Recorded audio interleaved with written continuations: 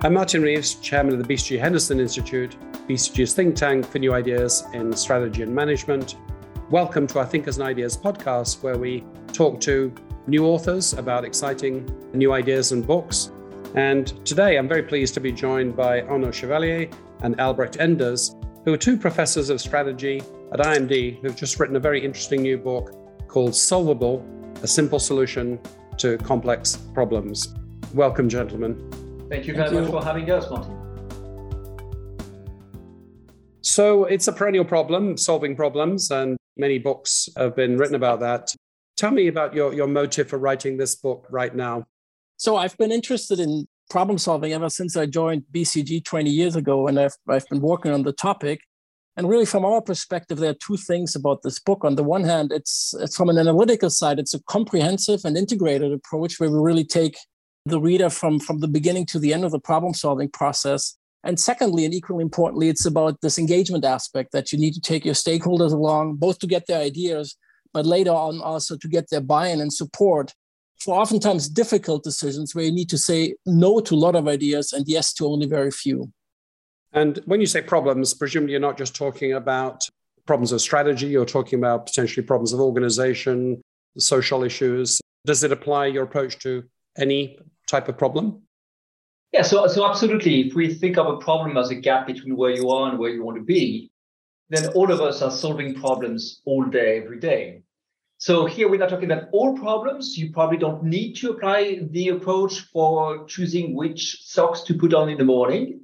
But any complex problem, any problem that keeps you up at night, that creates some stress, whether it's to integrate or penetrate a new market, or whether it's to identify your work from home policy, would certainly apply there.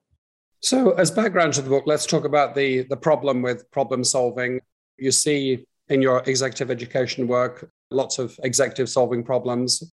What are the top three things that people get wrong when they're approaching problem solving?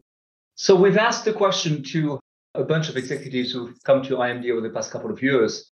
And there's overwhelming evidence now that the biggest trap they see, either themselves fall into or other people in their organizations when they're solving complex problems, is a lack of appropriate engagement of stakeholders.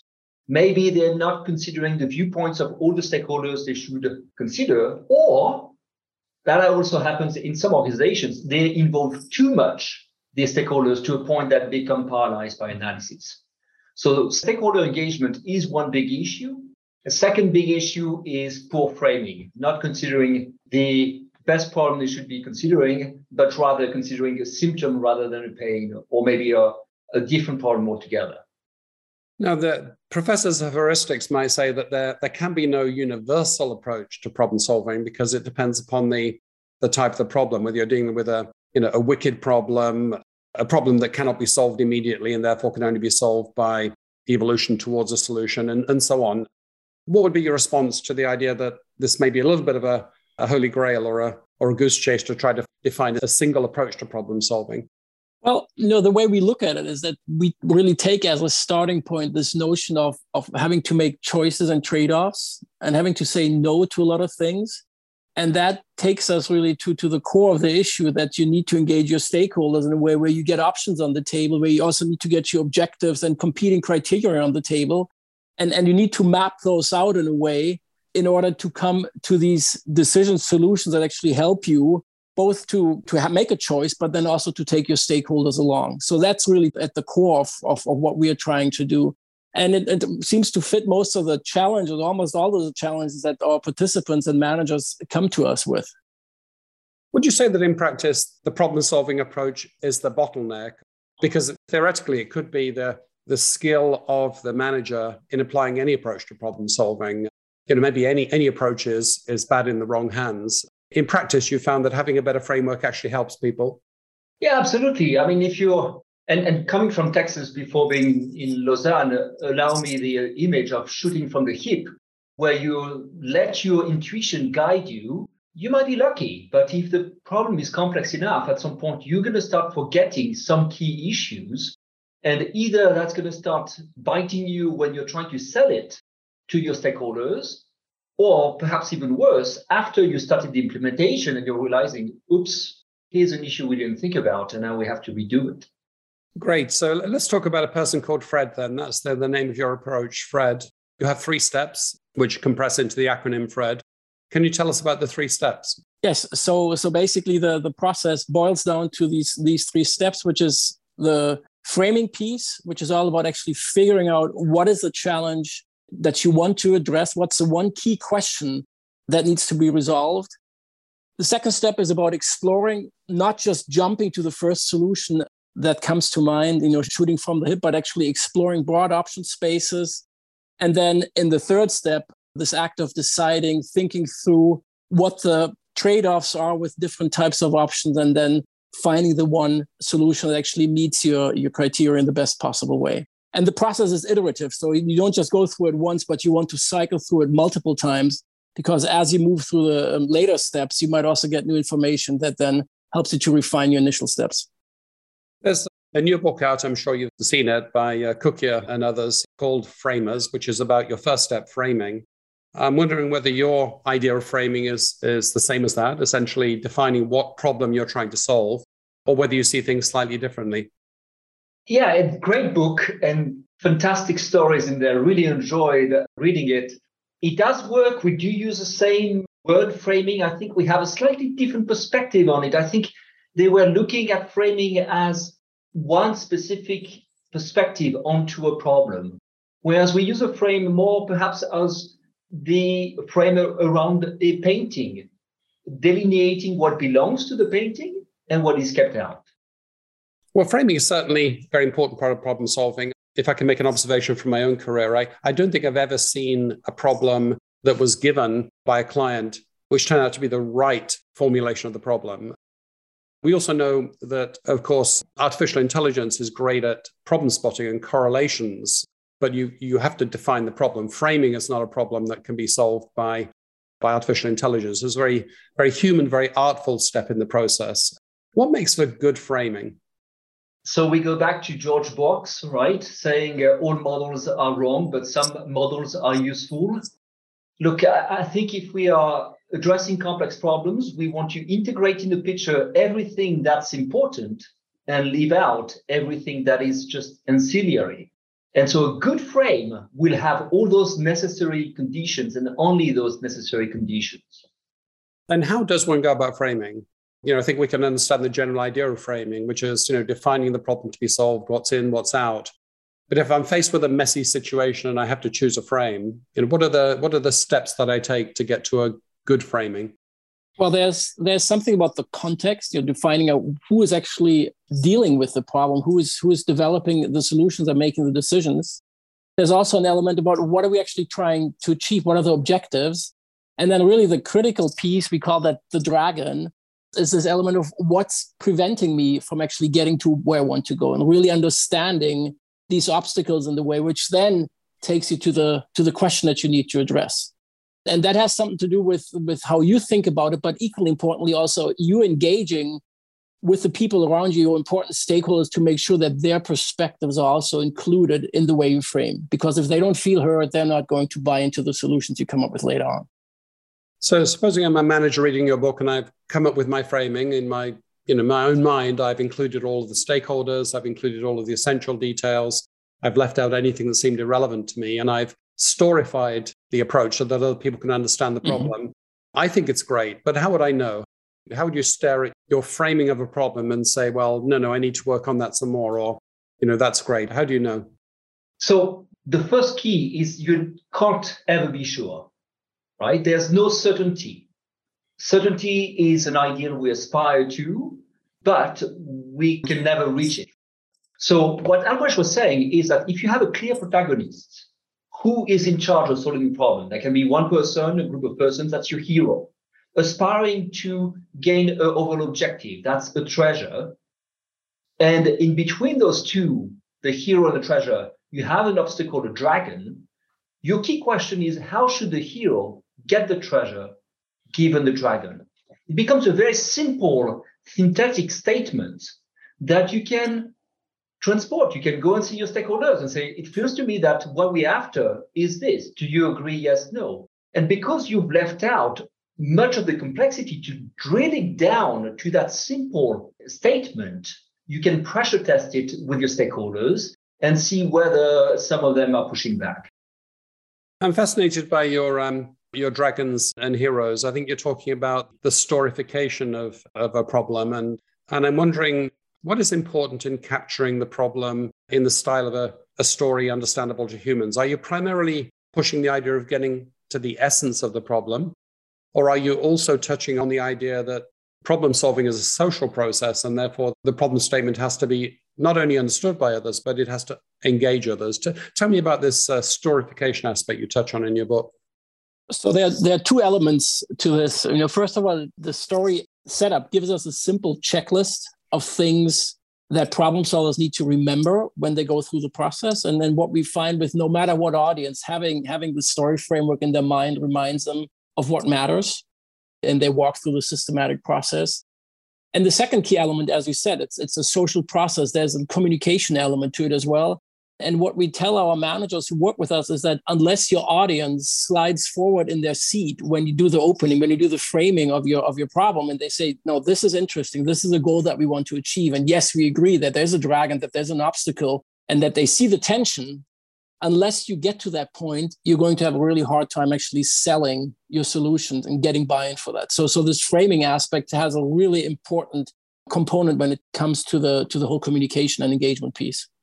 One of my favorite pieces, and I'm not sure whether you've seen this, Albrecht, when you're at BCG, one of my favorite pieces on problem solving was an old paper by Bruce Henderson, the founder of BCG. He essentially said that problem solving in business is different from anything we've experienced in our education, because you never know for sure what the problem is. You never have all of the information, and you always have to make choices about accuracy versus tractability. And so he framed business problem solving as an iterative process of reframing. And I guess his key idea was that there's a certain logic to the sequence of reframing. You may start off with the facts, you may go into objectives, you may go into quantification, you may go into options, and there's a certain logic to the repeated reframing steps.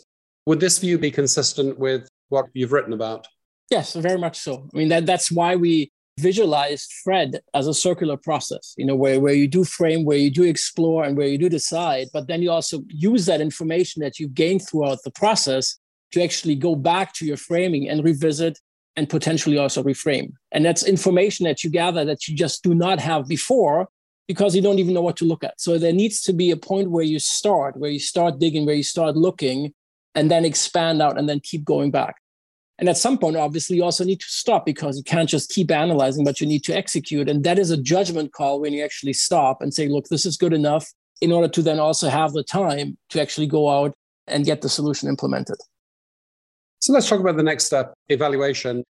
You have the tools of the why map and the how map, as you call them. Tell us about some of the tools and techniques and best practices in the evaluation step. The why map, as you call it, is still part of the framing, where we're saying, hang on, we've defined the problem. We have an initial understanding of what it is, but it doesn't guarantee that we understand the problem. Maybe we should go and understand the root causes. Why is it that our profitability is indeed low? Or perhaps, why is it that we haven't been able to raise our profitability? Or why has it been becoming low lately? All this might help us understand better whether the problem that we've identified so far is indeed the problem, or perhaps just one of its symptoms. That helps us reframe our quests and maybe get to a better key question that we want to solve. And then when we get into the exploration, this is how we do a how map, where we explore the ensemble of solutions, looking at all the potential answers for, if we go back to that example of improving our profitability, what can we do to get to a higher profitability?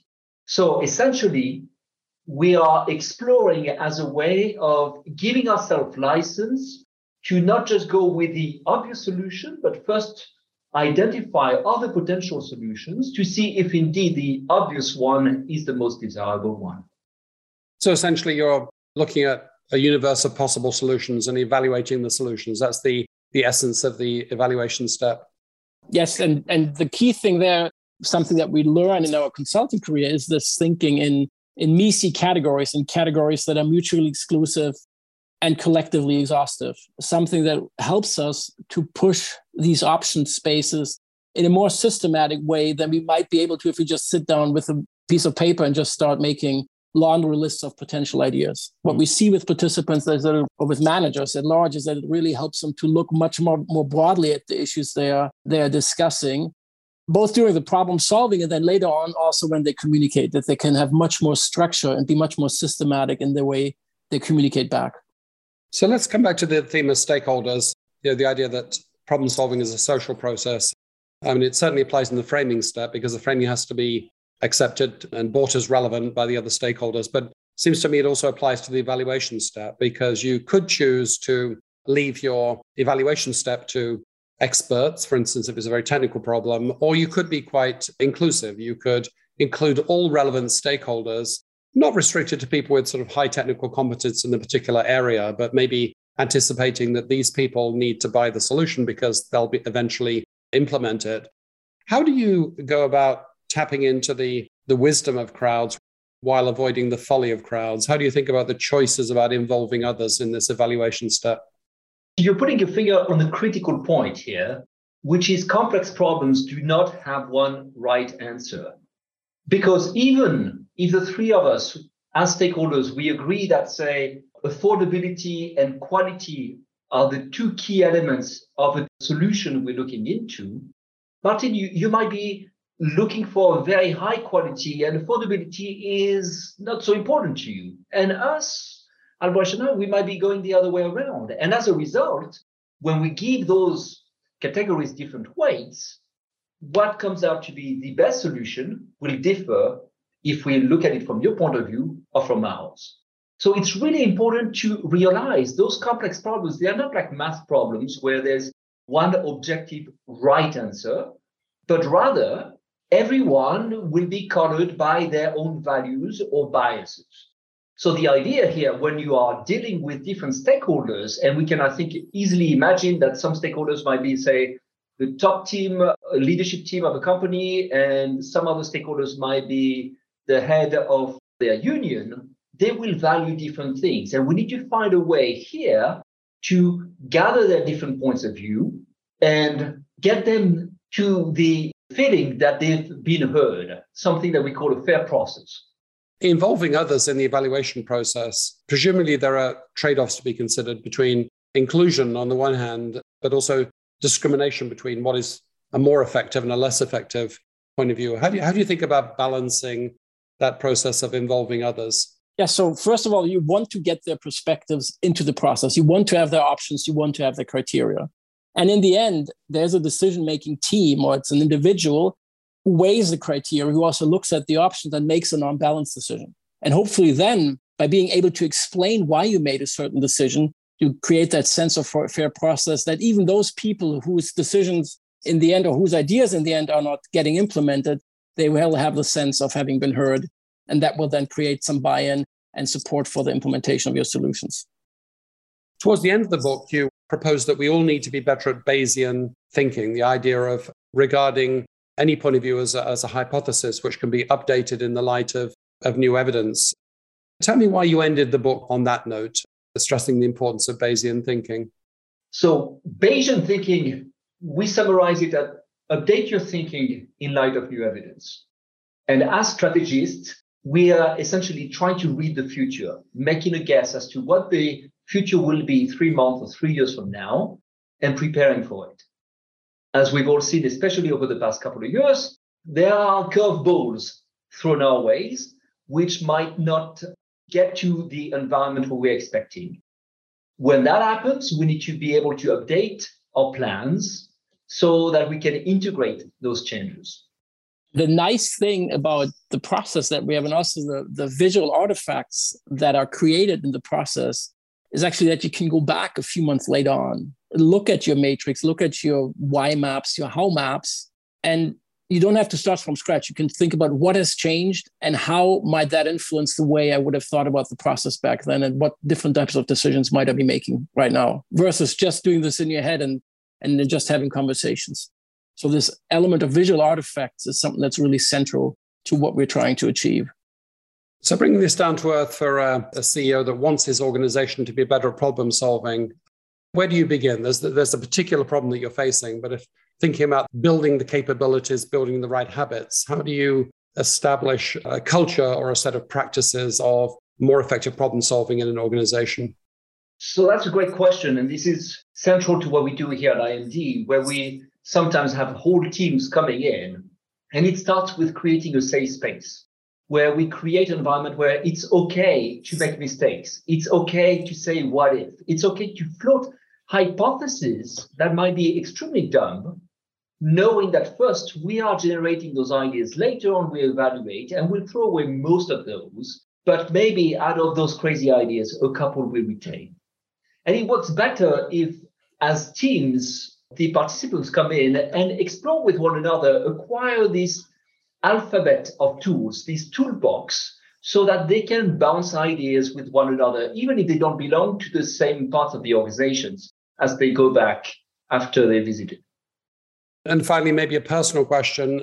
Do you find yourself personally applying the approaches that you've proposed in the book? And maybe you could give me an example of how this applies to your lives as problem solvers.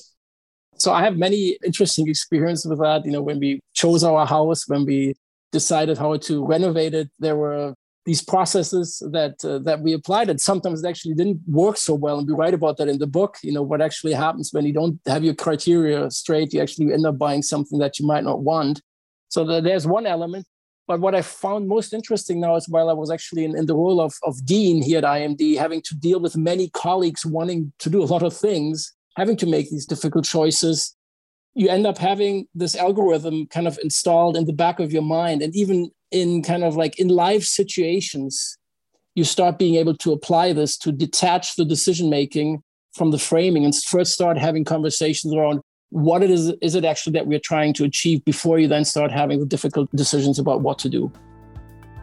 Well, thanks for a fascinating conversation, gentlemen. I've been talking to Arnaud Chevalier and Albrecht Enders about their new book, Solvable, A Simple Solution to Complex Problems, just out from Pearson Education. I think, a very general and perennial topic that can apply to us all in our organizations. If you've liked this podcast, then please subscribe on your favorite podcasting service. And as always, we welcome your feedback. Thank you again, Arnaud and Albrecht. Thank you for having us, Martin. Thank you.